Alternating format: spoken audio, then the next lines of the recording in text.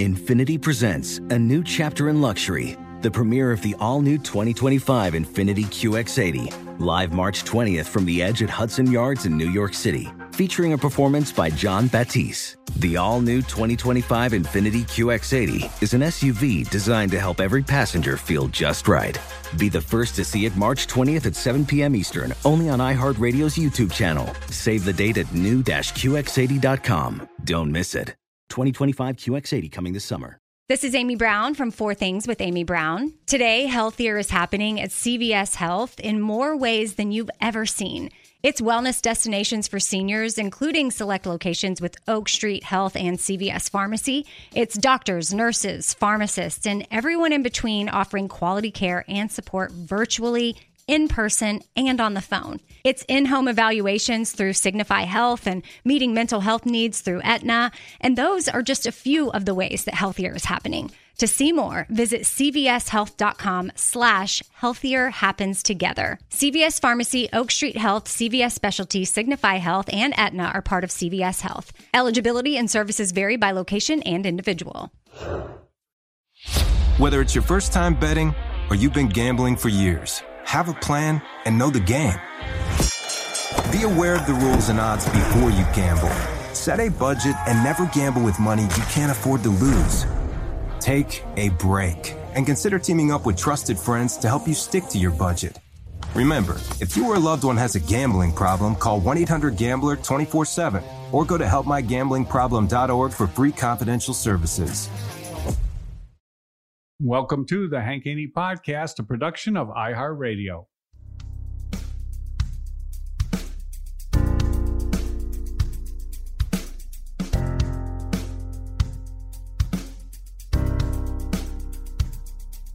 Gonna tell it like it really is. We know Haney doesn't give a Silencing critics, eliminate misses. 2 chips, never accept on shoulders to get better. Everybody knows the name, read about it. We're Golf Teachers Hall of Fame, never doubt it. It's time for the truth, here's our dude. You're listening to Haney. You're listening to Haney. You're listening to Haney.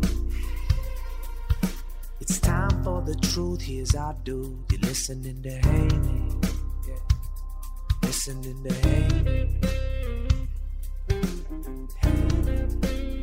Welcome to the Hank Haney Podcast. Hank Haney here with you, and today we're going to talk about a story that, well, there's a bunch of stories going on right now that's buzzing around the world of golf, and it has to do with this World Golf League, Premier Golf League. It's had like 3 names already, but it is a big story. Now, it's a different concept, a worldwide tour. It is really competition for the PGA Tour. It has the attention of everybody at PGA Tour headquarters, and it's got a lot of it's got a lot of people thinking about it, and I'm certainly one of them. I mean, I love what I'm hearing about it. They're talking about having 48 players, 18 events, all the best players playing more often together, which would be 18 events they're going to have. So there's a lot of intriguing stuff about this World Golf Tour. Now, could they get this all put together? Well, I guess time will tell, and we'll see. But it comes at an interesting time because the television contracts are all being negotiated right now. They haven't been signed, but they're negotiated for the PGA Tour. And obviously, if this would happen, it would turn that on its head. So one person that knows, I think, the most about this is my friend Geoff Shackelford.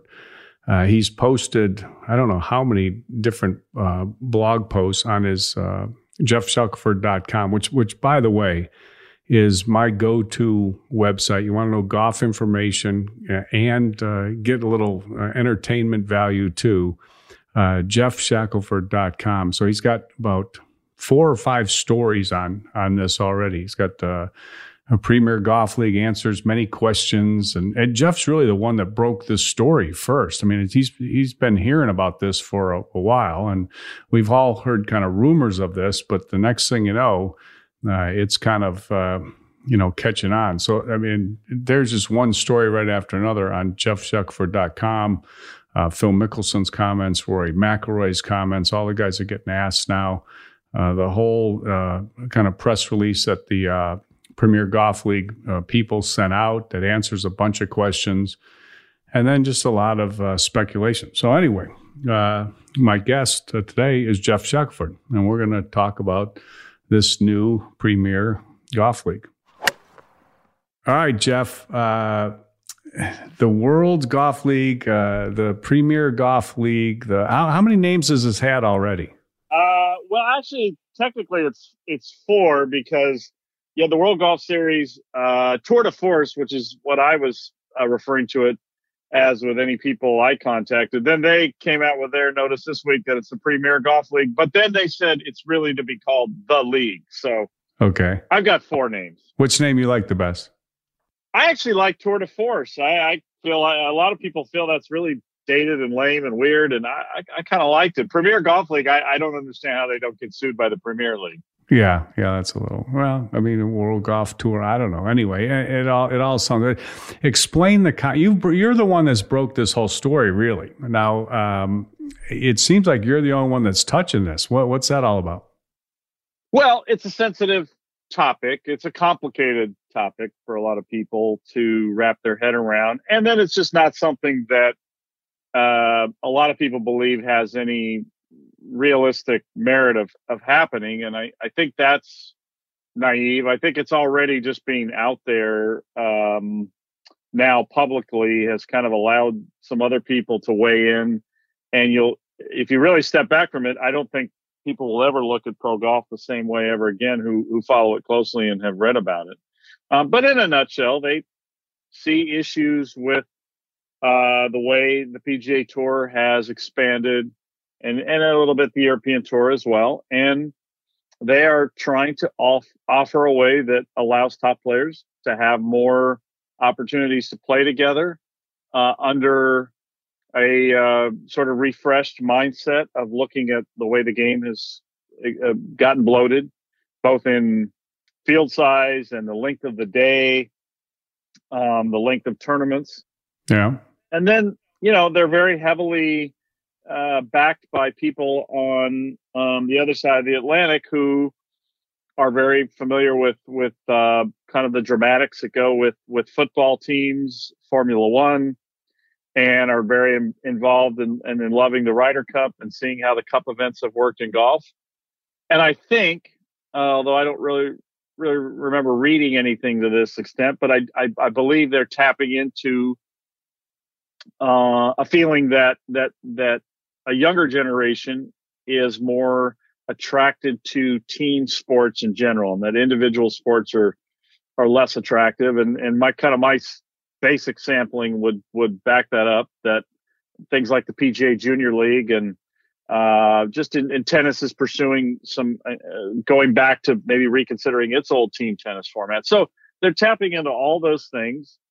And then ultimately, though, it's certainly about money, and they've also tapped into an underlying sense that you know more about than I do, I think, because you've been around these top players more. I really never have gotten the sense that they feel underpaid. But even Rory McIlroy, who really isn't a guy about the money anymore, that slipped into his comments when we asked him about it. So. Yeah. They're going, as he said, they are going after these little things that these exposures, these little openings and cracks, and they've capitalized on that.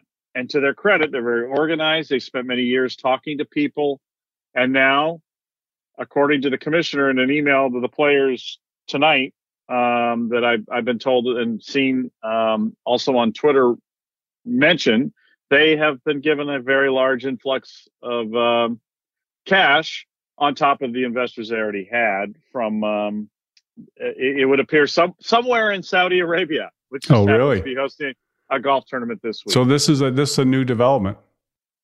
It is. I mean, I had a good sense that was kind of the most recent piece of the puzzle that the kingdom or somebody representing them has injected $1 billion, and the commissioner came right out and didn't give that dollar figure, but invoked Saudi Arabia to the players in the email, and so I assume that's his way of trying to suggest that the money is somehow tainted or dirty, and they are going on the offensive as well, and they are going to fight this because really the future of the PGA Tour is at stake.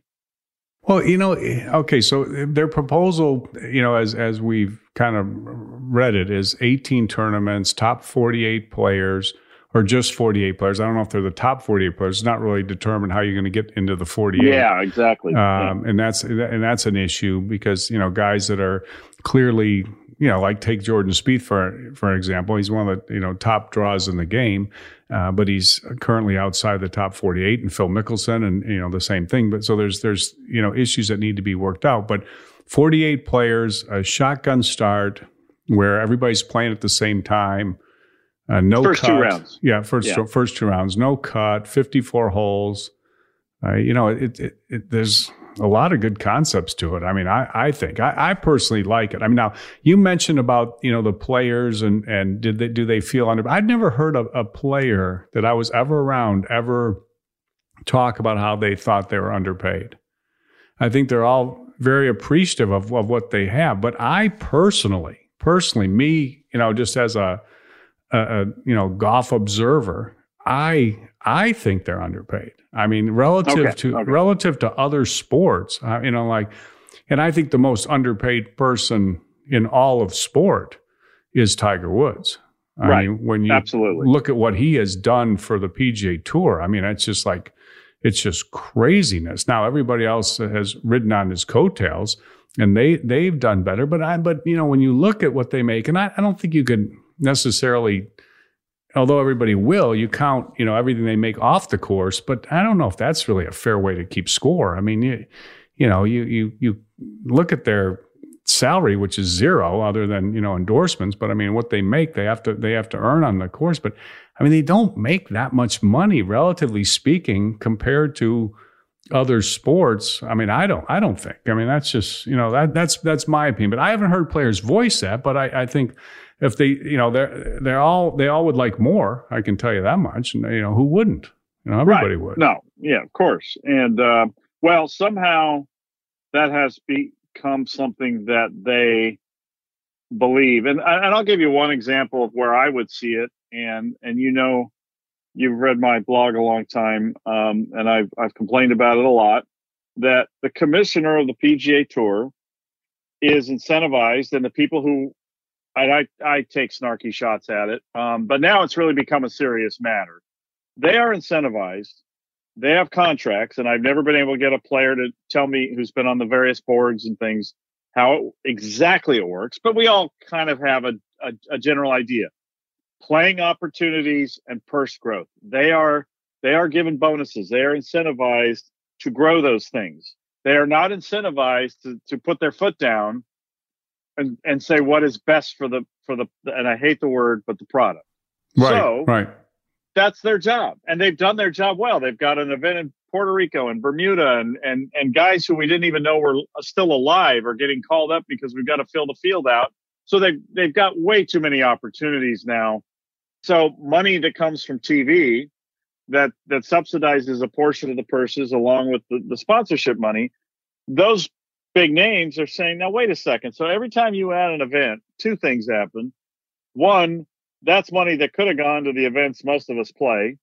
Or maybe let's say, or an event that used to be played a lot that needs a little help, the Bob Hope Classic needs a little boost. Yeah, the money has to come from somewhere. It just you just don't you don't print some more or pick some more off the tree. You got to take it from one place to put it someplace else. Well, and so that lump of money, some of that's going there. So that makes them mad. That the events they do actually play could be worth more if it weren't for these things you're adding and these opposite field things and that nobody's watching. Right. And then the thing that also makes them mad is that the more they keep adding these events, the more they get questioned why they're not playing this week and not playing that one. And then the tours, asking them, hey, so-and-so, you're from that state, that's you. Could you play that hometown event? We need you. And then they get mad about that. So this bloat on oversaturation now is really catching up to them in a way that, we don't really understand as fans or people observing the sport until you kind of dig into that sort of wonky stuff of purses and we don't know, the TV purse, the pool of money they get there, and then how they distribute it and what goes to paying for a new snack bar at the TPC Sawgrass. Yeah. What goes to this and that. And so, but that's one thing we do know where that money gets kind of diluted. And so I think that has some people mad, and that adds to this situation because they're all a little bit tired of having a year-round job. And I know people don't really take much or won't sympathize with that, but take a Justin Rose. It's not because he wants to go sit on a beach for 3 months. He wants to be at his absolute best when he shows up at a tournament. So when the year is spread out the way it is, and he does want to go and claim a check in Singapore, probably, that's kind of silly and whatever. Golfers have always done that, and chase those kinds of things. You wonder, like, did you really need to fly to Singapore for that? But that's what they'll always do that. Yeah, they will. No, they'll never stop. But they would they also are genuine, and when they show up, they want to be good. No, there's no doubt about that. Yeah. And they're getting pulled a bunch of different ways, and they're tired of it. And this group has come in and targeted that. They've targeted things that the fan at home wants to know. Why isn't the Bob Hope, aka now the American Express, why isn't that finishing on Monday? It always is Martin Luther King Day. It's a national holiday. Why are you trying to compete with football games? They get into detail like that in their proposal. They're questioning a lot of different things like that. And it's impressive. And after 5 years, you should have a pretty good sense of these things. But still, it's impressive that they're punching a lot of buttons that a lot of us would like to see pushed. And it's going to be fascinating to see. At the worst case, this is going to me, raise real questions about the current television deal that they're about to sign, and maybe force more rethinking of the whole thing. Well, I hope they do. I mean, to me, it needs to be rethought. Now, I heard the podcast you posted on your site today, JeoffShackelford.com, which is my favorite go-to site. But you had you and Mike Clayton and your State of the Game podcast, and Mike was which I love Mike Clayton, but he was arguing that no, I mean, he's one of my favorite people, but he's great. So anyway, he's arguing that, the good players or the great players do play a lot together, but they don't. I mean, really. I don't know what he's talking about, the four majors, players championship. Okay. That's 4, 3 world golf championships, because they don't all go to the China one. Okay. So then you got and then maybe the 3 playoffs, but there's only 30 players in the last event. So you're talking about 11 events. If you have 18 events where everybody is there, as this premier golf league is proposing, and then you have the 4 majors. I mean, now you got 22, which is twice the amount that you have currently. So it's a big difference. I mean, golf is. I mean, it is. I mean, I'm such a golf fan. I mean, I just love the game. I love to watch it. But watching it, I mean, man, it's tough. I mean, it is just really, American Express was, brutal to watch. Sony was brutal to watch. Yeah, that was maybe the worst golf tournament I've seen. Especially considering everything went wrong. The weather, at least you can look and see the beautiful weather, but you don't even get to see that. I mean, it's half the reason we watch Hawaii. Just to watch the palm trees. Oh, it was just so boring. It was just it was terrible. And then this week, honestly, you think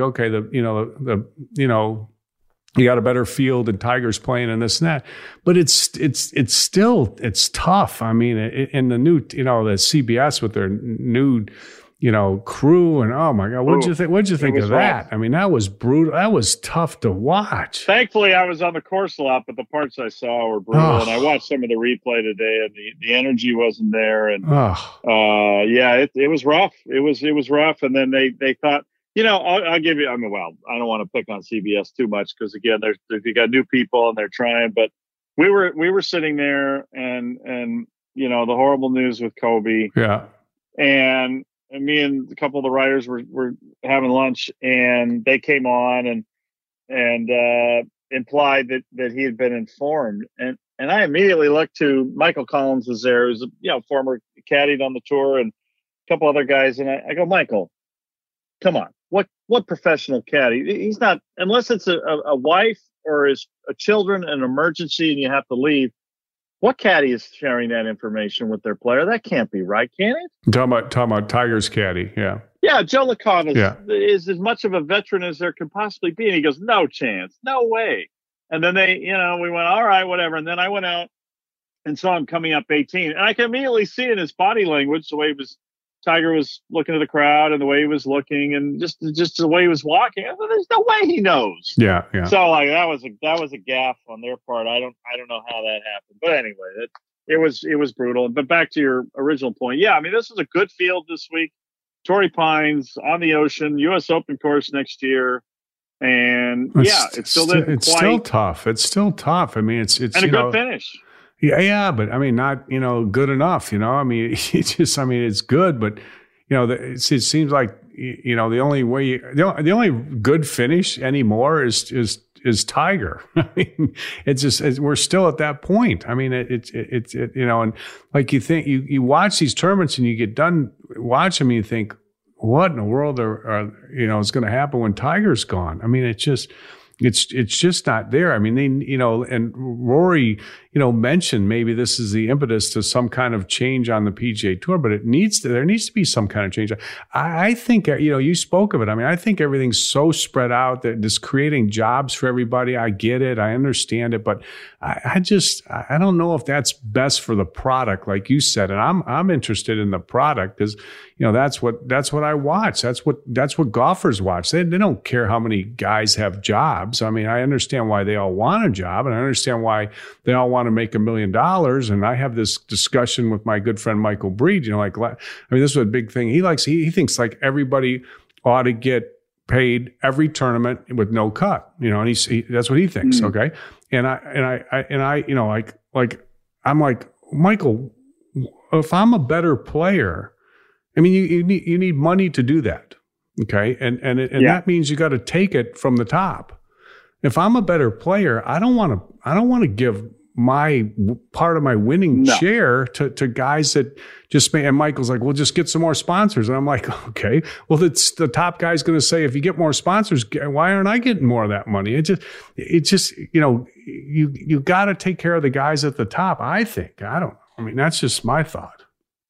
Well, and I think you need to get them together. I mean, look at last week. There were some really good players in Dubai, and then they're in the United States. And the only dilemma, though, that I have with that, Hank, is that one of the beauties of golf, and actually the last couple of years, we've had some unbelievable kind of Cinderella stories and guys who make a life-changing check and have a life-changing week. And there's something rewarding about watching that, and also seeing those guys occasionally take down that top player. And I do wonder, with this concept with the WGCs, we've had these kind of all-star leaderboards, no cut, small field, and they could be shockingly dull at times too. There is something to having a fuller field and an open, and Tyler McCumber getting to play with Tiger Woods. There is something to that. I don't know if it's worth, though, what it's currently valued at, and to the fan and to the TV people. No, I get it. I mean, there's some good stories, but you still have them occasionally. You'll have a good story at the Masters or the U.S. Open. You have good story. I don't know. I mean, it's hard to find your way down the list of players on the tour before I get to a point on the Well, the world golf rankings. Okay. I go down the list, and I don't get very far before I get to my point where I say I wouldn't walk across the street to watch them. Right. Yeah. How many of those guys are selling tickets? I wouldn't walk across the street to watch this guy or that guy. I mean, right. and you don't have to go very far down the world golf ranking list. No. As a matter of fact, less than 48 before you could pick somebody out of a lineup. Guys that are in there. Plus the fact that here's the other thing to consider is that I keep these statistics all the time of the top 125 each year. And I've always make the comment that every 5 years, 50% of the tour turns over. Okay. So you take 50%. So and I went back and I looked and I compared 2019 to 2014, and it was actually 57%. Is what the number was. But the number that's even worse is if you go 50 through 125. So you take that, go look on the list last year of the top from 50 to 125. Okay. 78% of those players won't be there in 5 years. Yeah. I mean, so it turns over, and there's guys that make names for themselves, but it's just like it's a revolving door on the back end. Besides the great players and the ones that are there, and I don't think they're the ones that are the revolving door is not selling tickets. Right. So here's my question for you, because I know I've listened. I listened to the pod, so I know I did not know that most recent, that last number you gave. That's just staggering, because I do keep that number in mind whenever I, try to have a conversation with some guy, a tour player who's acting like he's just got way better things to do, and I just think, and I just think to myself, in 5 years you may be picking up balls on a range. So easy, buddy. Let's not be too cocky. I'm trying to just get some of your deep thoughts. But my question to you is, why is there? Well, one, I mean, I think that's a more recent phenomenon. I feel like there's a more recently we've seen a greater turnover and it's always the Torrey Pines where I notice it the most, where I walk around and I go, who is that? Yeah. Who is that? I have no idea who these people are. And listen, nobody follows it closer than you do. But I don't. I just walk in and I go, who's Will Gordon? I saw Will Gordon last week. Kind of big guy, in good shape. I'm thinking, okay, now there's a guy when they tell us about the better athletes, that guy's, he's a big boy. He's going to hit the ball a long way. Okay, there's one I found. But I look at these guys and I think, why are we having this turnover? And of course, where I'm going to go with this. I love your theory, but I think it's either the money, although a lot of them aren't making enough to say, okay, I played 3 years and I can retire. Or it's the equipment, which makes it harder they're all great golfers out there. They're all elite in a certain way, but there are some who are who are on another level. And I don't believe the equipment allows them to differentiate themselves quite enough. And it's why the line is so fine and it ends up coming down to putting. That's a good point. I mean, that number's gone up. It seems like that number's gone up at least 10%. Since I started looking at that number years ago, that number's gone up at least 10%. And when you look at that, you have to blame it on the only two things that you pointed out, which I think you have to blame it on the equipment and you have to blame it on the money. I mean, those are the two factors. And I think you could definitely blame it on the money to an degree, for sure. Credit to the people around them, though. There is more wisdom, and so there are fewer people who are behind and somehow in some sort of way in terms of either equipment,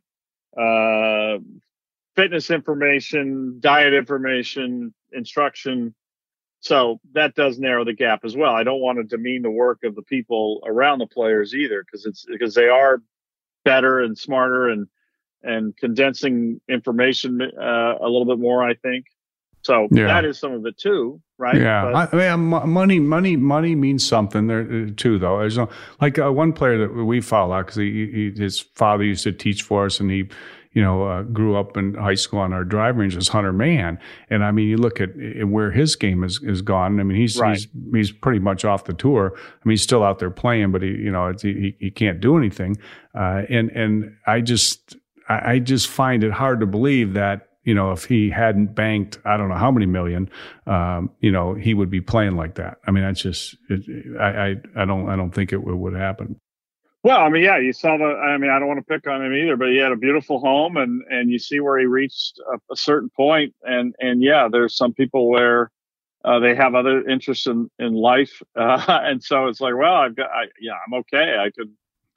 I'll be fine. And I get that too, but that's back to the original conversation. That's dreadful for the product, because golf has always been one where generally we've been kind of spoiled by how devoted these people have been to their craft. It's generally a 20-year window for a Tom Kite or a Ben Crenshaw or Davis Love, and those people that just come back year after year. They hit a wall at 20. Usually it used to be guys would turn pro at right after college, and then around 44, 45, they'd regroup and play the Champions Tour. But now it's just hard to imagine a 20-year career by many people. Yeah, no doubt about it. Even Rory has flat out said, if you see me in my 40s. Yeah. Well, and that's, some of that is money, and some of it is the way the game is today. Let's take a little break. I gotta check in with my sponsors, and we'll be right back with Geoff Shackelford. Witness the dawning of a new era in automotive luxury with a reveal unlike any other as Infiniti presents a new chapter in luxury, the premiere of the all-new 2025 Infiniti QX80. Join us March 20th live from the Edge at Hudson Yards in New York City, featuring an unforgettable performance by Grammy and Academy Award-winning singer, songwriter, and composer Jon Batiste. The all-new Infiniti QX80 is unlike any luxury SUV you've ever seen. Smart enough to anticipate your needs, even before you do. Every line, curve, and detail was thoughtfully crafted, so everything for every passenger feels just right. Don't miss it. Mark your calendars and be the first to see it March 20th at 7 p.m. Eastern, only on iHeartRadio's YouTube channel. Save the date at new-QX80.com. 2025 QX80 coming this summer. What's up? I'm John Wall. And I'm CJ Toledano, and we're starting a new podcast presented by DraftKings called Point Game. Everyone, please welcome Coach John Calipari. We're getting beat by 18. My first game in Kentucky, they're saying Cal's a bust. He can't coach. This is crazy. John Wall runs down the floor and makes a buzzer beater. Yep. You remember that, John? That's my first game winner I ever made. Remember you said you never see me do that. Ladies and gentlemen, DeMarcus Boogie Cousins. I called Boog. I'm like, yo, bro, I'm about to commit to Duke. And I hung up on him. Bro, I'm talking about, do you want to tell me how many times he called me all type of names? Bro, you really sold me out. You doing this. Bro, I was sick. I remember that like yesterday, man. Love you, John Wall. Thanks, Coach. Love you, too. You made me everything I am today. Nah, you made me. You made me. I love it. Check out Point Game with John Wall and CJ Toledano on the iHeartRadio app, DraftKings YouTube, or wherever you get your podcasts. It wasn't even supposed to be That's my dance, bro. This is Amy Brown from 4 Things with Amy Brown. Today, healthier is happening at CVS Health in more ways than you've ever seen. It's wellness destinations for seniors, including select locations with Oak Street Health and CVS Pharmacy. It's doctors, nurses, pharmacists, and everyone in between offering quality care and support virtually, in person, and on the phone. It's in-home evaluations through Signify Health and meeting mental health needs through Aetna. And those are just a few of the ways that healthier is happening. To see more, visit cvshealth.com/healthier happens together. CVS Pharmacy, Oak Street Health, CVS Specialty, Signify Health, and Aetna are part of CVS Health. Eligibility and services vary by location and individual.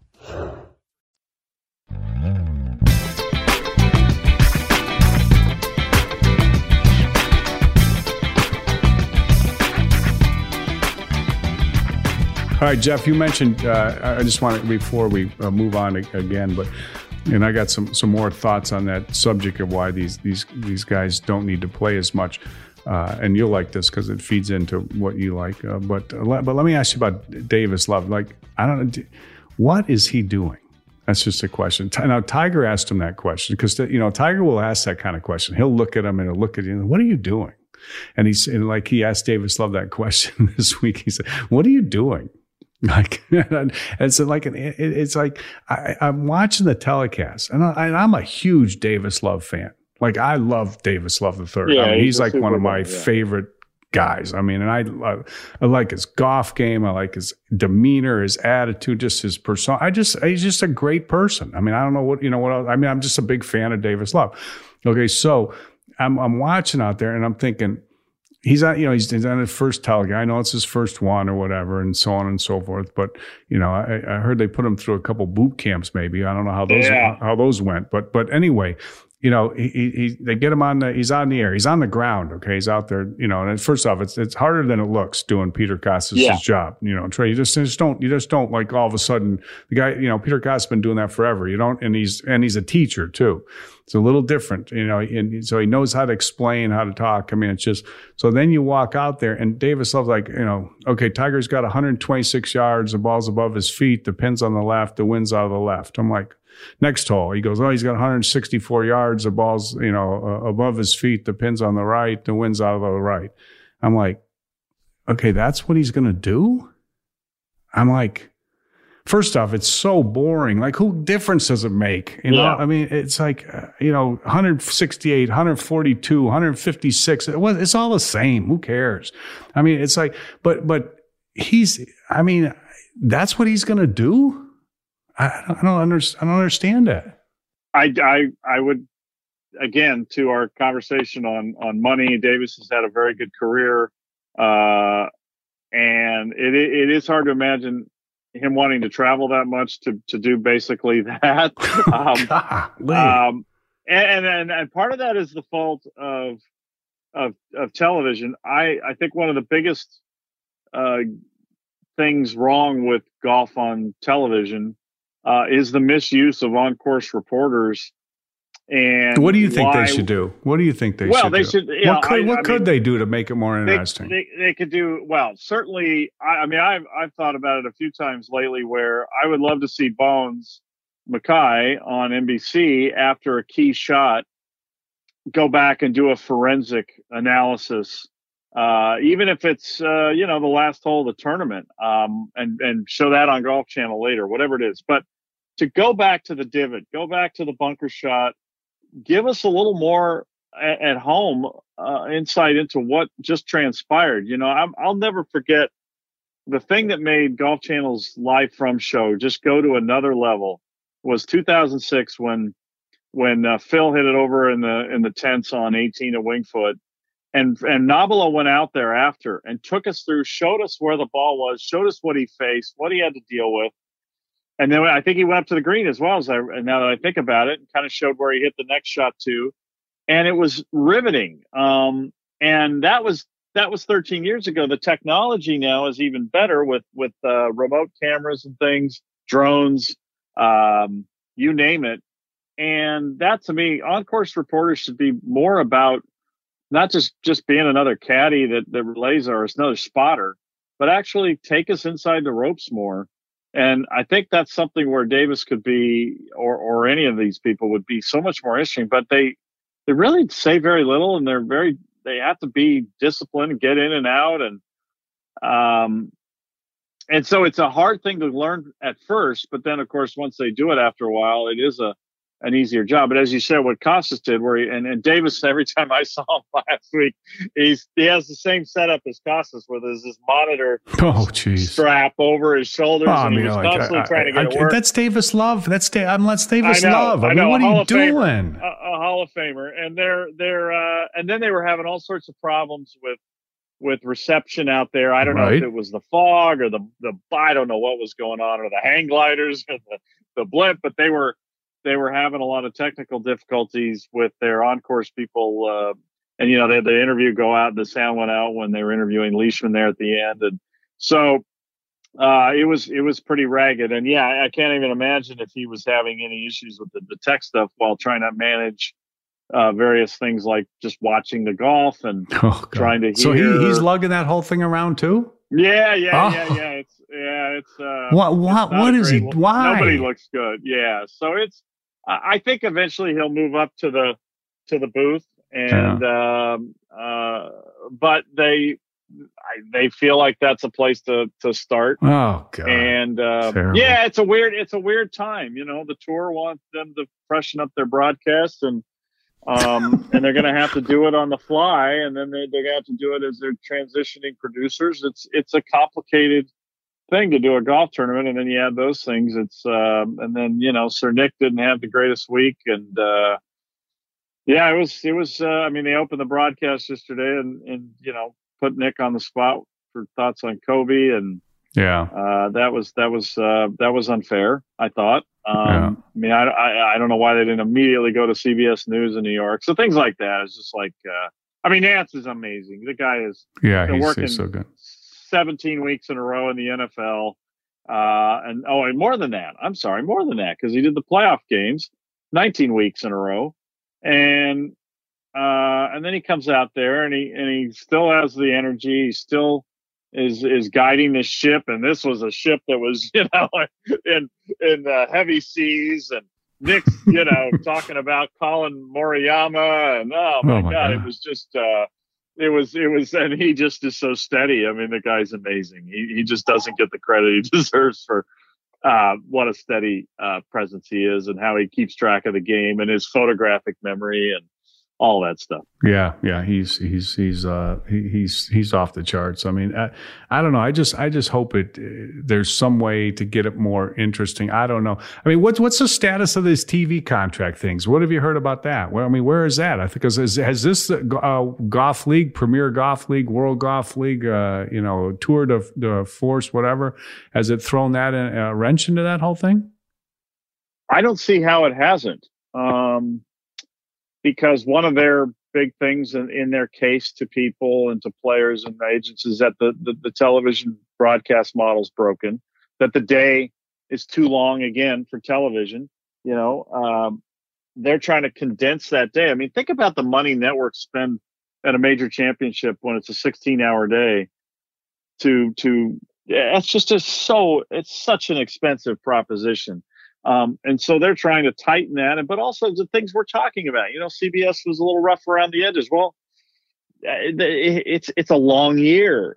And their days are long, and it catches up to you. It's hard to, an NBA game is going to be 2.5 hours. A college basketball game is going to be 2:10, and they know that unless they go to 14 overtimes, which doesn't happen too often. So they're able, and they're in an arena. This is on Torrey Pines is a massive property, and they've got a long year ahead, and they probably didn't do a lot of prep work. They kind of and it showed, but they are asking these networks to pay them more, and we'll hopefully see when it's all done what they've asked for. If they've asked for better production values, or I don't know how you mandate some of these things, but I'm sure they have, and I hope they have. I've heard they're saying there's going to be like a huge increase in the purses. Huge increase. Right. So, but does that? But that's just going to come out of the budgets of the broadcasts and other things. And so, what guarantee? Great. The purses are going to go up, and the production and the broadcast won't change. There might be more commercials in that case. Well, how is that going to be good for anybody, including the players? And that's what I'm really interested to hear. But it sounds like, there was a very premature report in December that I think the agents for the tour, CAA, who put the broadcast together, my sense is they wanted that out there. So that got out. And I don't think the deal was close to being done. There are big questions about the digital rights, the PGA Tour Live package.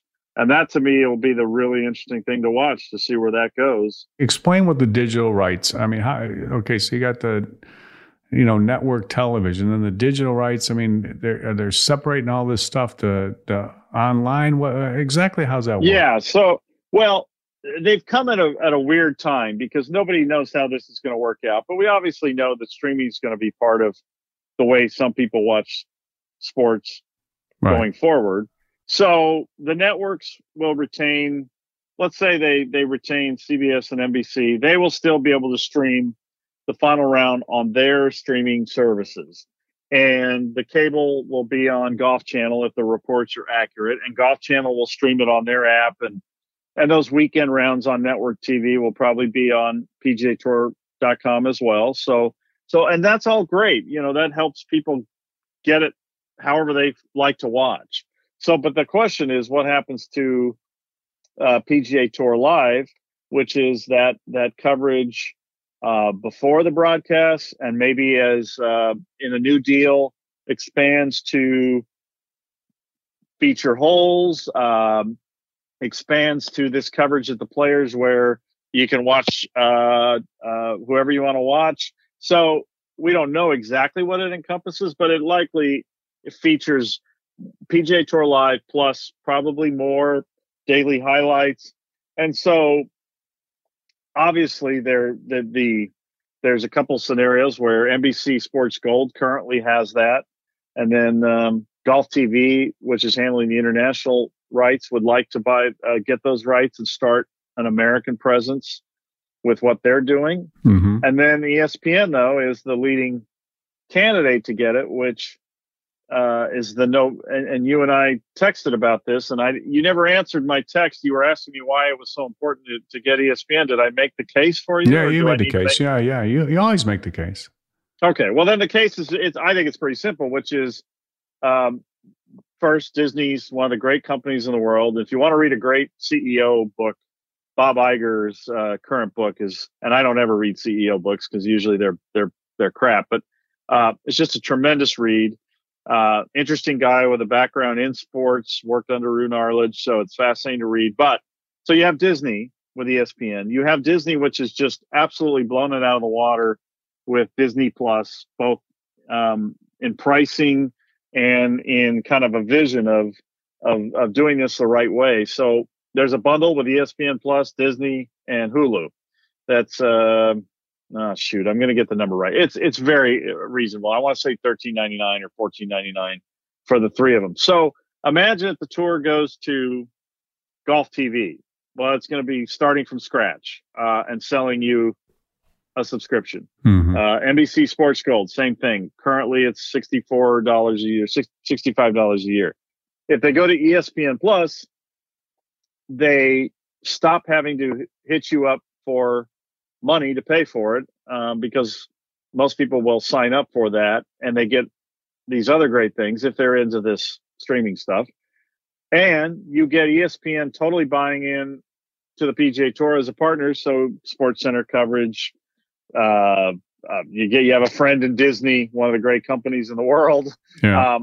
It's a no-brainer. You immediately are reaching millions of devices, and people are already paying for it, and you can get your highlights on there. They just signed a deal with Facebook for kind of a daily highlights thing. So the tour is getting pretty good at that because a lot of people will just want to they'll just want to dip in, see those highlights, see that thing they need to see, and then they want, and that reminds them to tune in on Sunday for the final round, and everybody's happy. Yeah. So if they don't go with ESPN, then there's really something bizarre going on. So that's the thing to watch, because I think then some other dominoes might fall on that are worth watching if that is the case. Whoever they go with on the digital thing. So this is all real inside stuff, but it has big ramifications for fans and viewers and how we all take all this in. So it seems to me like they're banking on the freshen up the broadcast. They're banking on this gambling thing. This is gonna help them.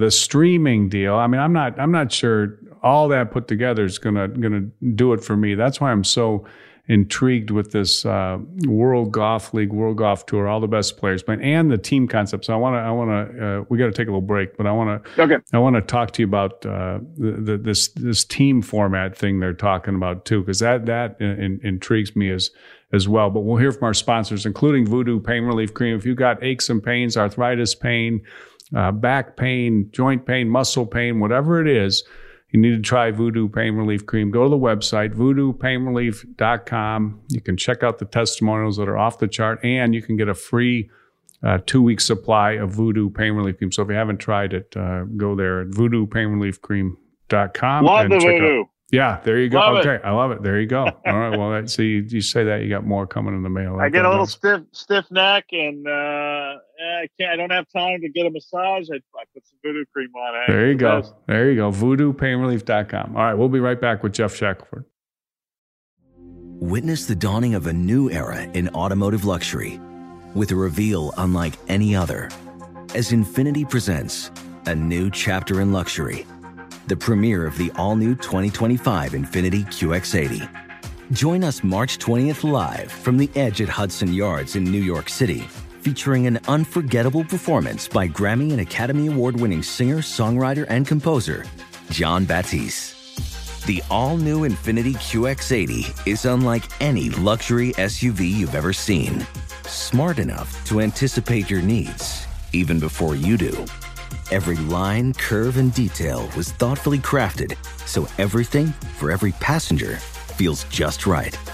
Don't miss it. Mark your calendars and be the first to see it March 20th at 7 p.m. Eastern, only on iHeartRadio's YouTube channel. Save the date at new-QX80.com. 2025 QX80 coming this summer. What's up? I'm John Wall. And I'm CJ Toledano, and we're starting a new podcast presented by DraftKings called Point Game. Everyone, please welcome Coach John Calipari. We're getting beat by 18. My first game in Kentucky, they're saying Cal's a bust. He can't coach. This is crazy. John Wall runs down the floor and makes a buzzer beater. Yep. You remember that, John? That's my first game winner I ever made. Remember you said you never see me do that. Ladies and gentlemen, DeMarcus Boogie Cousins. I called Book. I'm like, yo, bro, I'm about to commit to Duke. And I hung up on him. Bro, I'm talking about, do you want to tell me how many times he called me all type of names? Bro, you really sold me out. You doing this. Bro, I was sick. I remember that like yesterday, man. Love you, John Wall. Thanks, Coach. Love you, too. You made me everything I am today. Nah, you made me. You made me. I love it. Check out Point Game with John Wall and CJ Toledano on the iHeartRadio app, DraftKings YouTube, or wherever you get your podcasts. It wasn't even supposed to be That's my game, bro. This is Amy Brown from 4 Things with Amy Brown. Today, healthier is happening at CVS Health in more ways than you've ever seen.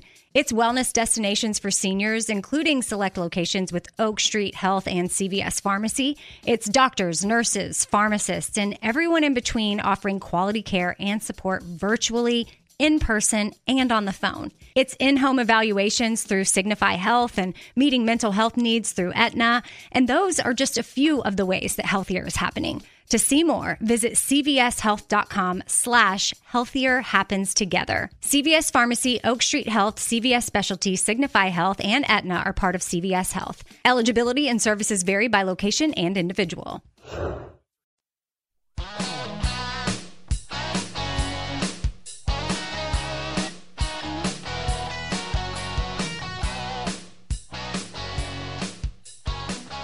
All right, Geoff. So let's talk about this. I'm still hopeful that this World Golf League thing. I don't know. I just feel like things need to get shook up a little bit. I hope at least what Rory said happens. You know, that it'll be that this pushing to be the impetus to do something different rather than just throw some more money at these guys and try to shut them up, you know, and ride out the storm, which is, you know, typically what happens, I think. And I hope I hope there's more than that comes out of this, because I think it's a real chance to improve the product, like you said. But talk about this team concept that they have for this World Golf Tour thing. How does that work? And guys owning teams, what's that all about? Well, that's about the money too. It's 4-man teams, and there are 12 player owners according to what they're planning. I'm a little surprised that they want to commit to 12 player owners, because as you say, I don't know.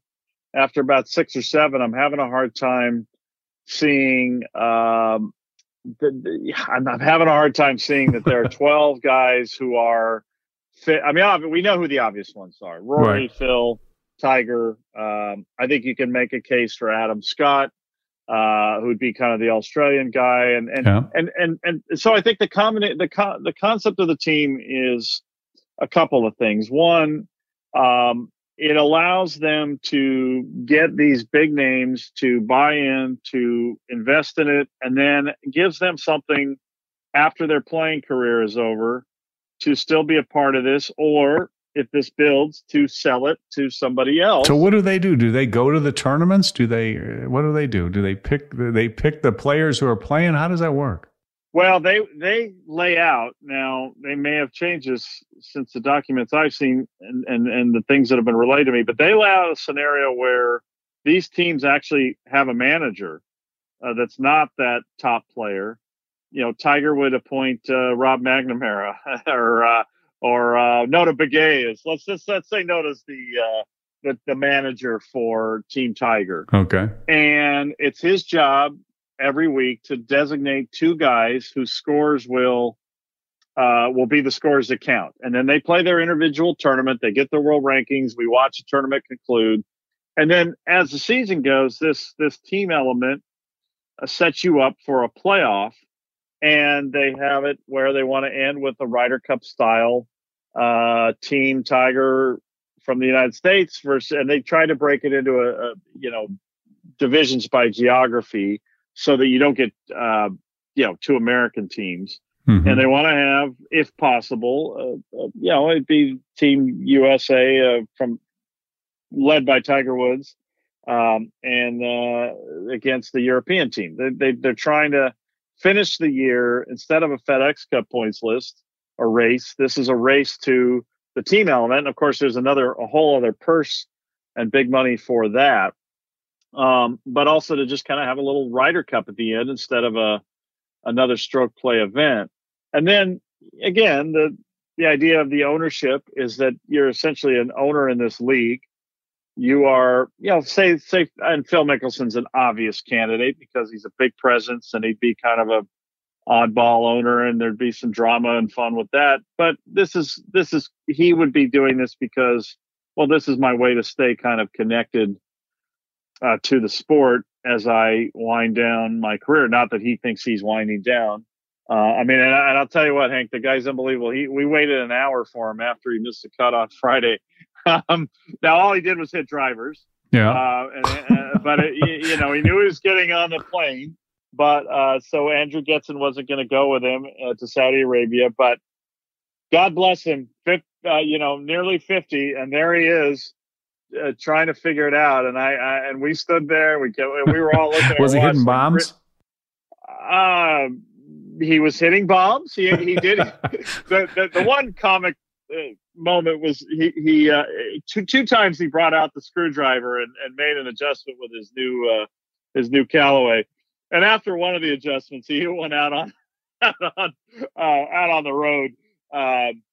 And not long after that, the screwdriver came back out for the second adjustment. So that adjustment didn't work. I'm convinced he's just conceded to the fact that he's never going to be able to find it, and he's just going to hit it as far as he can every time. And just that's just pretty much what he's got going. He hit 3 fairways or something. It was bizarre. The flight of the ball was bizarre. It was it was going a mile when he hit it, but it still had this floating. The ball was floating. It was just not, and I watched Tiger and Rahm and Rory quite a bit this last week. And man, it's so fun to watch Rahm hit the ball because he hits this power cut. It just goes forever. But the ball is just flighting. It's just got a little urgency to it. It's just going. And the fields were ballooning. It was, and he was hitting it so high. Like, what are you doing, man? What?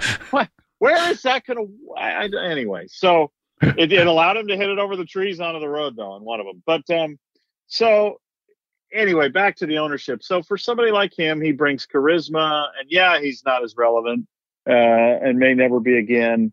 But he brings something, and then he has a little stake in this thing for a little while after, and then maybe in 5 years, Jordan Spieth, let's say, gets his game together and it's just great again, and Jordan becomes the he figures out a way to transfer the ownership. Now, how that works, I don't exactly quite understand. I could also see the day where the owners are not players, that they're, Team Johan Rupert, the Richemont team is. Well, that could be pretty cool. That could bring a lot of money in. The JP McManus team. And that could ultimately be the fallback in this initial scenario that they say, you know what, there's really only Tiger, Phil, Adam, Rory, maybe one or two others that fit the model as an owner. And we're going to sell the rest of these to, Johan's going to put together the South African team. And JP McManus is going to put together an Irish team. I could see that. And those guys would, I got to tell you, there's a sizable, there are more billionaires with charisma and an affinity for the sport than there are top players who you see fitting this model. Yeah, right? I think so. I think that's got a lot of merit. I really do. And guys who have really shown it's not just a one-time, they're really invested in the game and have been for years. I mean, I could make a list, I think, of at least a solid 6 or 7. And maybe there's a few that people don't know of. And that, so there could be that component too. But they'd come out of the woodwork for that. They would come out of the woodwork. I think they would. Yeah. And the point is that there's also something, and I was going to spend time on it today. I didn't get to, but I'm going to do it maybe tonight while I'm watching the Australian Open. But, tennis is grappling with this, and the PGA Junior League is kind of tapping into something where team is just something that, for whatever reason, individual sports are less attractive to people. And to me, it's where the Olympic golf's missed the boat. Yeah. That it's not a team component. And I think it's really going to start to be exposed even more than it was in Rio. And I think these guys sense that, and they sense the fun little dramas that come with. Now, here's the big hole in the entire thing, Hank, that I don't understand. Is where do they think the next next stars come from? College golf cannot.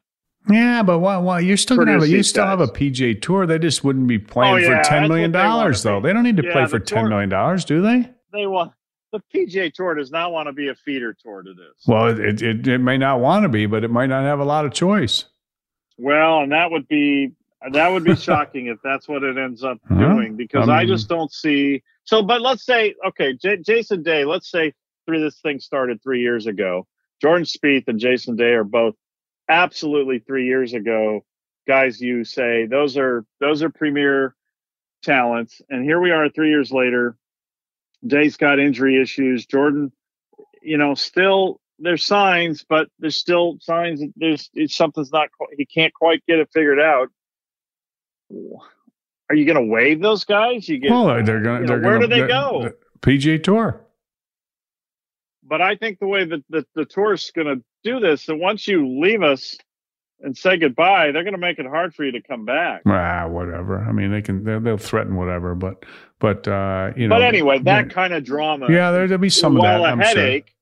Sure. Yeah. But also to these guys adds intrigue to this, because look at all the attention we give the President's Cup and Ryder Cup picks and captains and managers, and Rory's in a tiff with McGinley over he didn't get picked last week or whatever. No, it's definitely more fun to watch. Jeez. Yeah, they sense that, and I think their only problem is that people will say, "Well, why don't we do this team thing before the end of the year?" But anyway, but as you say, these are all things that could be a catalyst to either really shaking up. I think the worst case scenario is that it really shakes up the PGA Tour, or maybe that's the best case scenario. Yeah, that'd be a good case scenario right there. I mean, it needs to. I mean, okay. Here's one. I was thinking about this early on our conversation.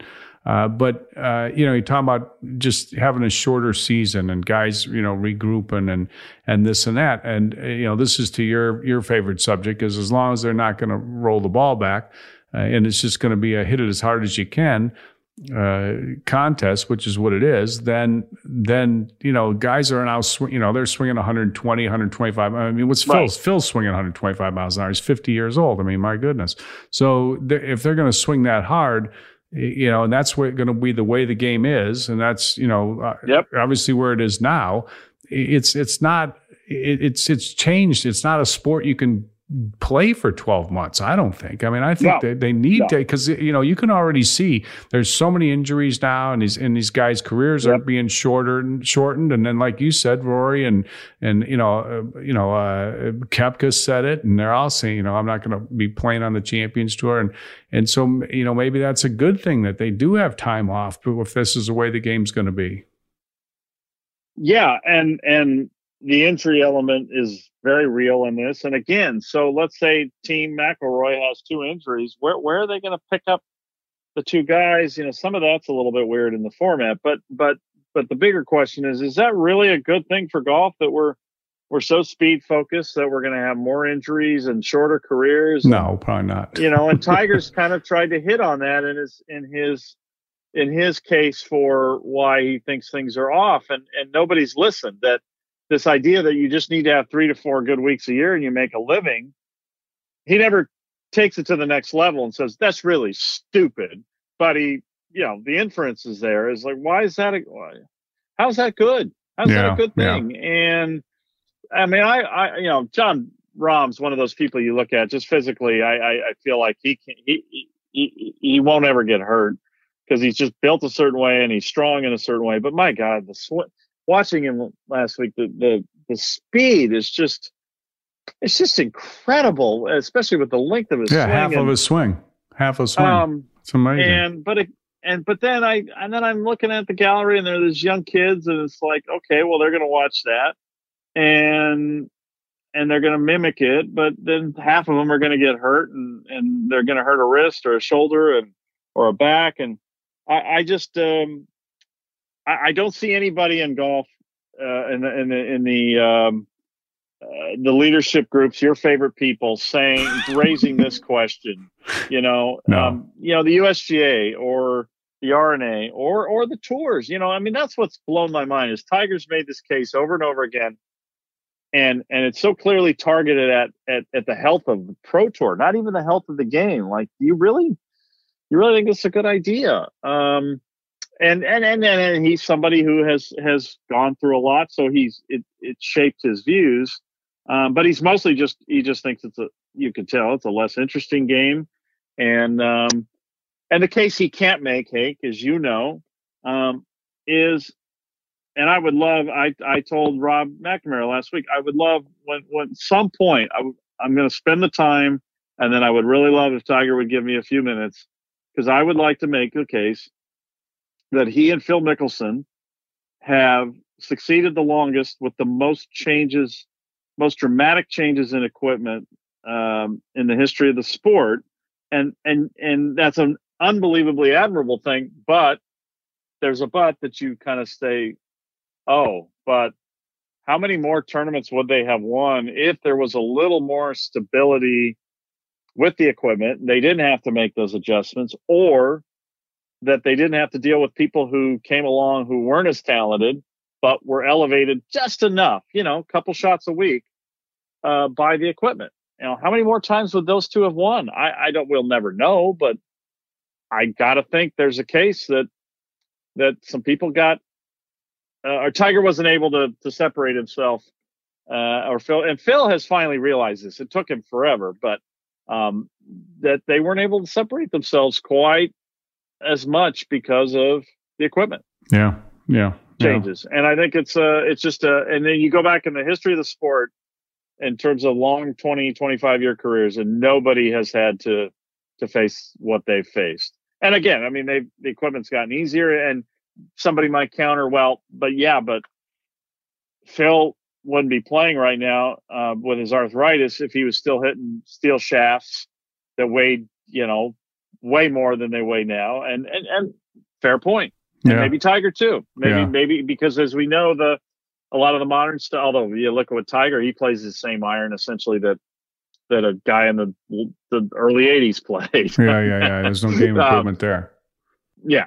So, but there is that shock, the still of that you got from the old clubs and the weight, and the lighter clubs and different things have taken some of that off of pressure off of their bodies. So I guess you could counter it, but anyway, I think it's an interesting topic to approach. But it plays into all this, and there's nobody in the in the executive ranks really thinking long term like that, and it's kind of pitiful, really. I mean, that's sort of what their job should be, right. Isn't it? Right? Yeah.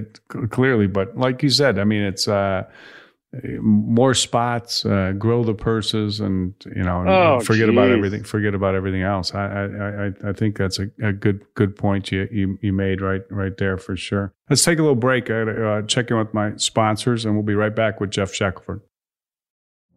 Witness the dawning of a new era in automotive luxury, with a reveal unlike any other, as Infiniti presents a new chapter in luxury, the premiere of the all-new 2025 Infiniti QX80.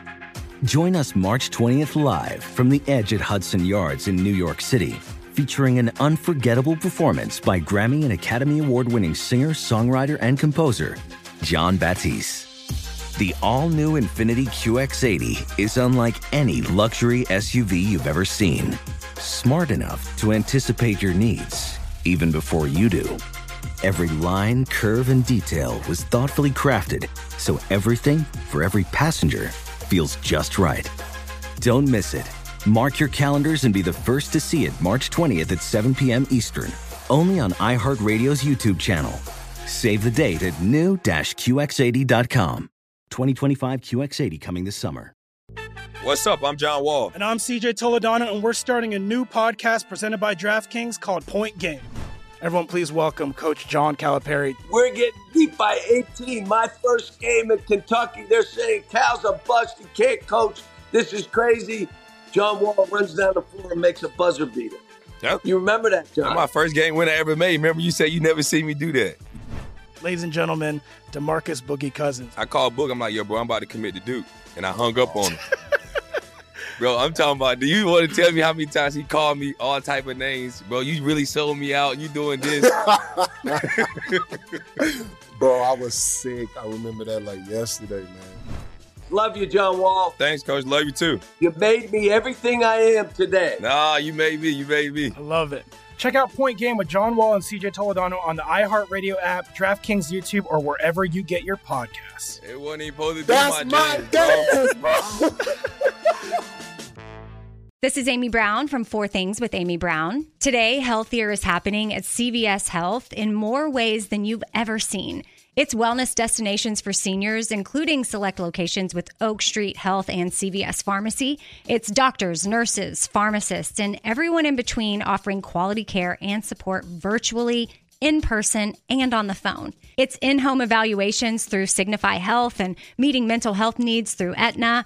And those are just a few of the ways that healthier is happening. To see more, visit cvshealth.com/healthier happens together. CVS Pharmacy, Oak Street Health, CVS Specialty, Signify Health, and Aetna are part of CVS Health. Eligibility and services vary by location and individual.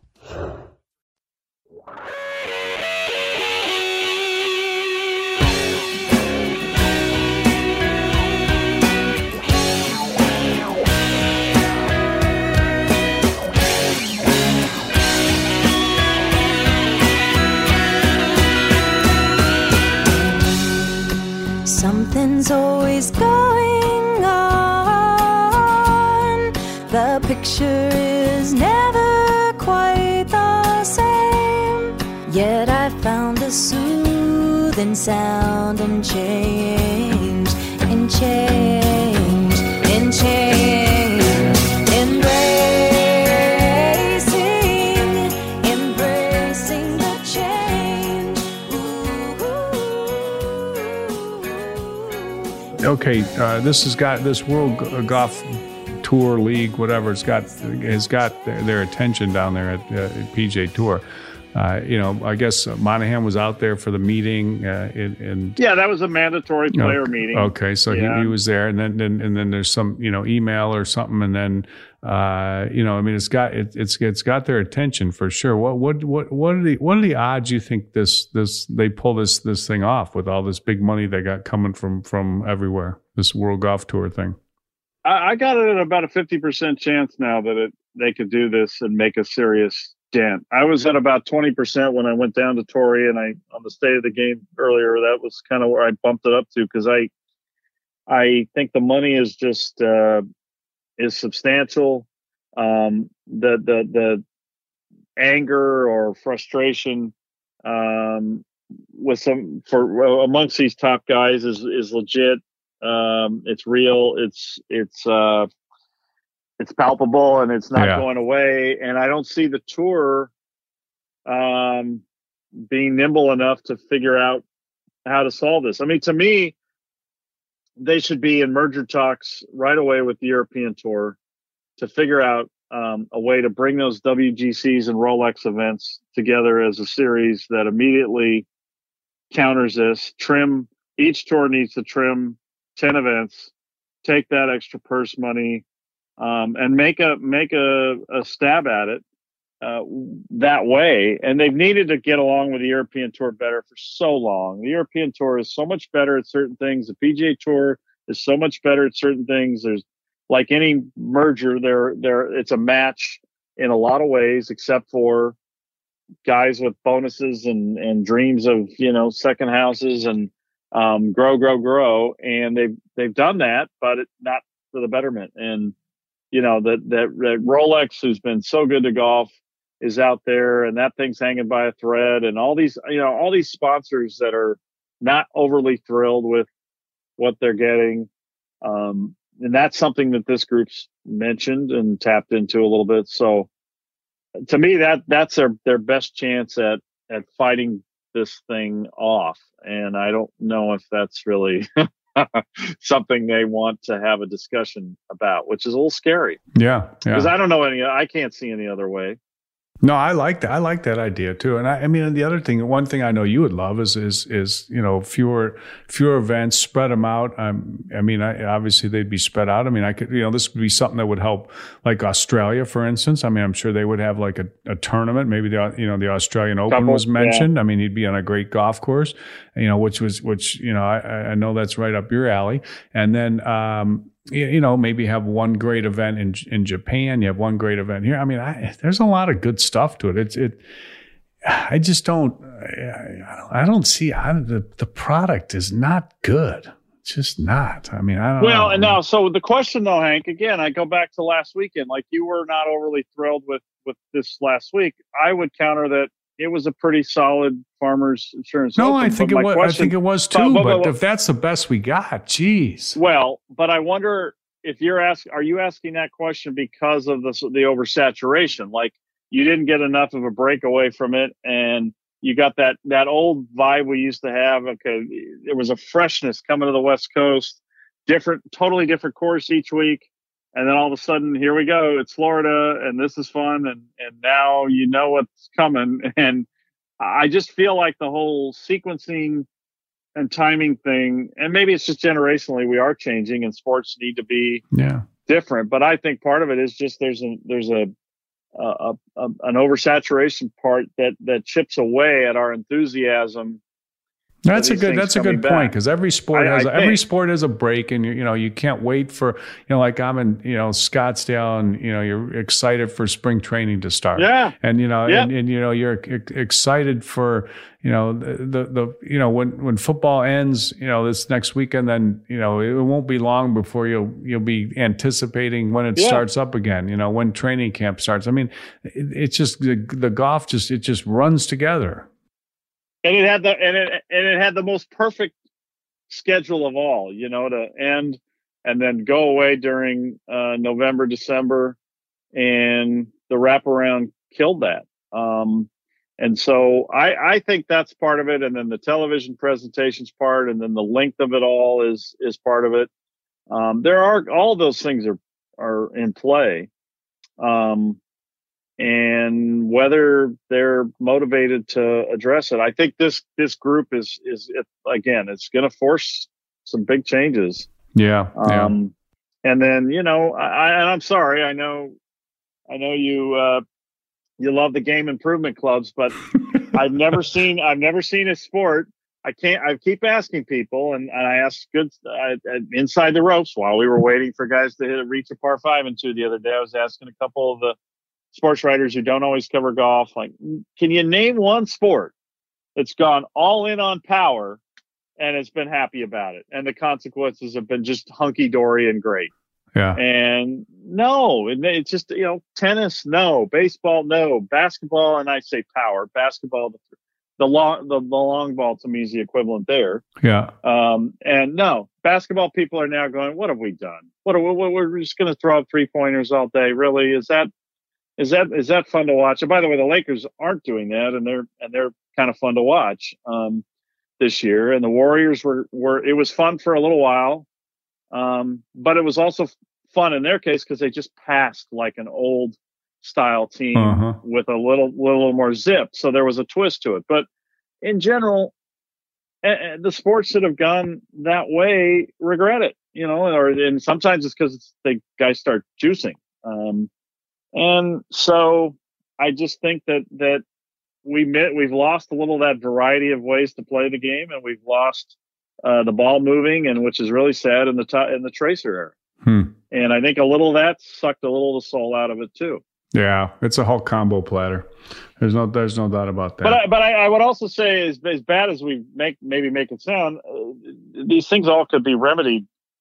We're not talking massive changes. No. Yeah, things you tweak, and but they're the way the golf world is. They're stubborn, and they listen too much to guys who haven't given this a lot of thought, big long term. And and you've spent time with Tiger. I mean, that's one of the things where I think he's gotten to an age now where he has a pretty good sense of these things, and it'd be fun to hear him expand on a few of these. But the problem is, for him, he's still competitive, and people will still say, "Oh, well, you just want those things to win more." And I really don't think he's. Maybe 10 years ago he might have had those motives. I don't think he's that way now at all. No, because I think he can. He knows he could win no matter what. But for the most part, though, guys do give you an opinion based on what's best for them. I mean, let's face it. I mean, that's just what human nature, and that's just what they do. Like all these guys that want all these opportunities, and that's one of the things I think is been wrong with the PGA Tour is how too many players that are 50 through 150, they have too much of a voice. I mean, I think that's my opinion. I feel like that, it needs to be more top heavy, which I was really interested to see that they've got Justin Thomas, Rahm, and Rory. They're all on the tour board or whatever. I mean, has there been three top players ever on there like that? No, they've worked hard to get them, and Spieth was on it until recently. I think he decided he needed to work on his game or something, but he was involved for a few years. And yeah, they've been trying to get. They had Kuchar, which I don't think that went very well, from what I've heard. And so he got replaced by those guys. And I'd much rather have Justin Thomas and Jon Rahm. They're a little more sensible, I think, in terms of bringing the younger guys' view without being totally selfish. Yeah, I think. Yeah, hopefully. Well, I mean, Rahm's really an impressive guy when you hear him speak. You're into Rahm. You like, my Tommy Armour's a good friend of mine, and we talk golf all the time. And he told me a couple years ago he played out at McKenna before the Century Tournament of Champions. And he played with Rahm a couple of days. And of course, Tommy, comes with these, predictions. He loves to predict, but he says this guy's going to be number one in the world at some point, not in the not too distant future. He's so good, it's unbelievable. He shot like 60-60 or 59-60 on this in the Great Discovery Land property out there. But he's like so high on Rahm, it's incredible. He needs to do a little more leaderboard watching, though. Did you hear about what happened yesterday? It kind of got lost. I'm going to do a blog post tonight about it, but he thought he just had to 2-putt for birdie to force a playoff. Oh, really? 18. Yeah. I don't know if the caddy. I don't know who's to blame for that one. I got to go back and look. I'm trying to remember where the scoreboard was located, but he did not believe he needed to make eagle. So that was a little bit of buried lead that the caddy dropped on him there when they were walking up after the putt. Yeah. That's one that's going to make him a little angry, probably. But his temper was not in evidence last week, so that was exciting. Good. Yeah, it was good. But so yeah, he's an immense talent, and and then the other one, I was not there, but in the transcript after the round, he was asked about Kobe. Yeah.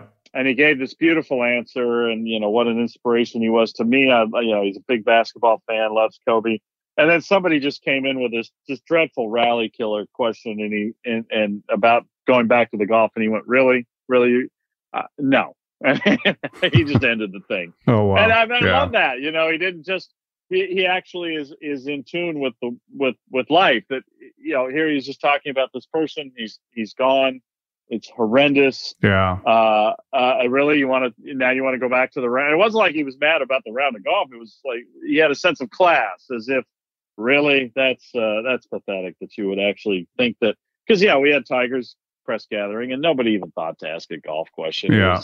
What he and same with Feen, all the guys who came, and they all did very nicely under tough circumstances where this was sprung on them as they're walking off the 18th green. So, you're a California guy. I mean, talk about Kobe for a second. I mean, just give me your thoughts. I mean, it's hard to just come to grasp with this whole thing. I mean, it's just amazing. It's just it caught the whole country, the world, and as attention, and it's just so incredibly sad. I mean, it's just like wow. But what? Give me your LA thoughts here. It is truly awful. I hate to bring it up, but when he started flying and commuting with a helicopter when he was still playing, and it was something that everybody here just went, okay, why? And I mean, I'm not a fan of helicopters, so it's just one of those things where when I heard it, I knew it immediately that what it was, because I knew how much he loved to fly around to commute. Around our horrible traffic that way. Mm-hmm. It was an amazing, he was such a complicated figure, like Tiger, like a lot of the great ones, because, and I'm not even referring to the other stuff with his trial and all that, but just as a player, there was a certain love-hate thing that you have, that, he could be a bit of a ball hog. And yet he was like certain all-time greats. You go, well, but he hogged the ball because he was just better. Yeah. And he really, and he backed it up. He made those shots, and so it was just, he was different than a lot of players that way. And so, I mean, you never got tired of watching him, but you would get annoyed sometimes, and obviously teammates got annoyed, and yet he delivered over and over again, and then he obviously was a brilliant guy. He spoke multiple languages, and he was. I think the saddest part of this is, he had this beautiful family and where he was going in his life, and it's just incomprehensible to think what they're going through, and he really felt like so few athletes have great post careers. Right. He had this wonderful thing where he just went away, which bothers some people, as and then his daughter rekindled the love of basketball. And of course, there's nothing wrong with going away. You devote your life to something for that, the way he did, for the length of time he did. You kind of it speaks to actually what a quality human and being he was, and how diverse his interests were, that he said, walked away and went, no, I'm going to have my family, and I'm going to start some things and do some creative things. And then, it's just heartbreaking that she really got him back, clearly loving the game. I mean, that footage you watch of them is sitting on the sidelines. Unbelievable. Talking to her about that's the one game. I keep seeing over and over again. Yeah. And talking X's and O's, and I don't know if you've ever saw any footage of her. I mean, she was tremendous, and that's just. I mean, it's hard for me to watch the coverage because it's that you just can't get past that. Yeah. So he inspired a lot of athletes. It was really kind of the same window, or his window of playing time for the golfers was really kind of their time as teenagers, a lot of them, and looking to other athletes. So just a brutal thing, and LA, you just can't. Yeah, the Dodgers and the Lakers are the biggest thing here. Yeah. And so, football teams, you can see if you go back, and I'm not going to go into the Al Davis and Georgia Frontiere years and the kind of the mess we have now, and maybe our big beautiful stadium will remedy some of those messes. But we're a Dodgers and Lakers town, and our fan base gets a bad rap. But our fan base is actually pretty great at being devoted. And then also making it a great place for these athletes to live. Because I don't know, LA fans just don't. They don't. I mean, we love them. We swear by them, and we're loyal to our great athletes here for life. But we also, for some, I don't know, there's some sort of, maybe it's because Hollywood's here, but we don't quite live through them and the way some markets do. So it's a great place for athletes to live. It's why I won't be surprised if Tom Brady finishes his career here. They can start to kind of have a life. It's also just because it's a big area. It's a big spread out city too. Yeah. So he's top three all time in this city, if not arguably at the moment the biggest. And I mean, Magic and obviously Sandy Koufax and Drysdale now are kind of a different generation, and Kershaw, and so it's just it's going to be an interesting time in our city. Yeah. Well, it was good stuff. I'll tell you what, this was a great conversation. I appreciate it, Geoff. It's always good to talk to you. I always enjoy it. Always learn something. People need to go to your website, check it out, JeoffShackelford.com. And then where do they find your podcast? Is on where can they find the other podcasts you got going? And what about we got something new going, don't we? Maybe. Yeah, I'm finally getting there. I'm almost there. Okay.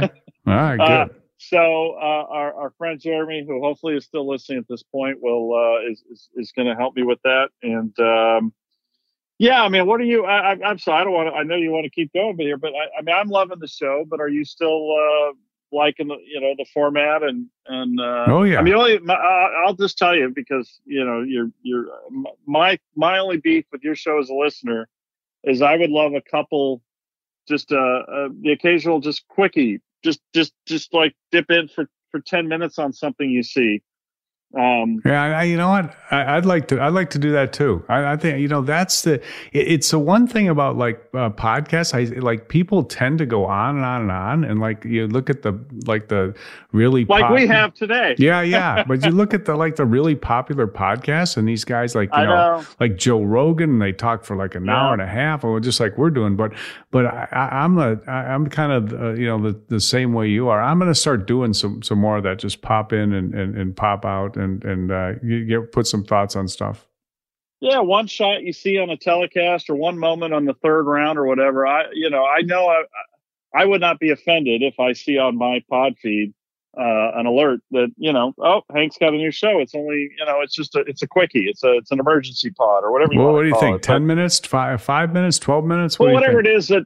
Yeah. Well, whatever it is that you just you saw something and you just wanted to talk about it and not wait till another show. I think that's kind of been where I've struggled with where to go on these things. And I feel like that's kind of where there's still a need for that. I used to not like those kinds of things, but now I'm kind of thinking there might be a place for them. All right. Well, you usually got a good feel for it, so I'll definitely put that under consideration. And but I've always got so many questions to ask you, so it usually takes longer with you. But anyway, it was good stuff. I appreciate it. Yeah. And I know everybody will enjoy it. And Geoff, all the best, my friend. Appreciate it. All right. Thanks, Hank. That was great stuff with Geoff Shackelford. Make sure you go to his website, geoffshackelford.com. You can check out all the great articles they have, especially on this World Golf Tour, Premier Golf League, Tour de Force, whatever they're going to call this thing. But this is going to be interesting the next few weeks, few months, whatever,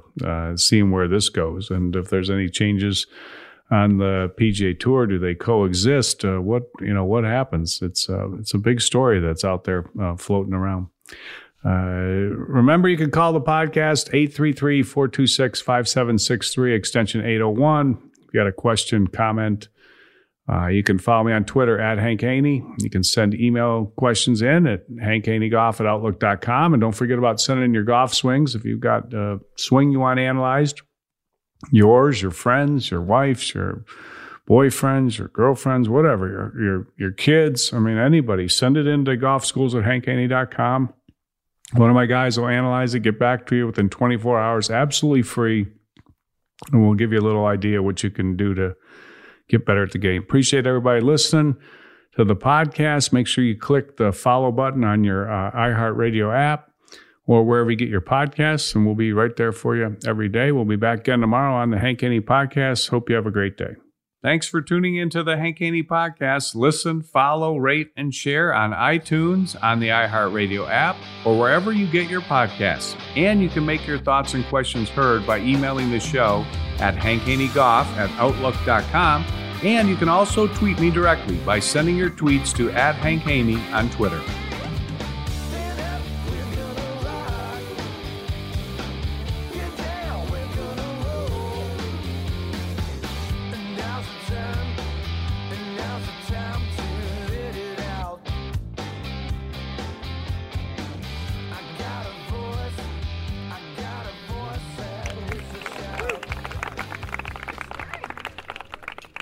The Hank Haney Podcast is a production of iHeartRadio. For more podcasts from iHeartRadio, visit the iHeartRadio app, Apple Podcasts, or wherever you listen to your favorite shows. Infinity presents a new chapter in luxury, the premiere of the all-new 2025 Infinity QX80, live March 20th from the Edge at Hudson Yards in New York City, featuring a performance by John Batiste. The all-new 2025 Infinity QX80 is an SUV designed to help every passenger feel just right. Be the first to see it March 20th at 7 p.m. Eastern, only on iHeartRadio's YouTube channel. Save the date at new-QX80.com. Don't miss it. 2025 QX80 coming this summer. Whether it's your first time betting or you've been gambling for years, have a plan and know the game. Be aware of the rules and odds before you gamble. Set a budget and never gamble with money you can't afford to lose. Take a break and consider teaming up with trusted friends to help you stick to your budget. Remember, if you or a loved one has a gambling problem, call 1-800-GAMBLER 24/7 or go to helpmygamblingproblem.org for free confidential services. You deserve to treat yourself, so turn your tax refund into a U fund and give yourself a Straight Talk Wireless Extended Silver Unlimited plan and get a new Samsung Galaxy A14 on them. You can get a great everyday value on wireless with Straight Talk's Unlimited plan starting at $25 a line per month for 4 lines. You'll save so much you'll be enjoying that refund all year long. It's the refund that keeps on refunding. Find Straight Talk at straighttalk.com or at your local Walmart store. Taxes and fees not included. Offer valid through 4/14/24 while supplies last. Online only. Must purchase a Straight Talk Extended Silver Unlimited plan to qualify. Limit of 5 phones per customer. Family plan discount with 4 lines, all on the Silver Unlimited plan. Not combinable with auto pay discount.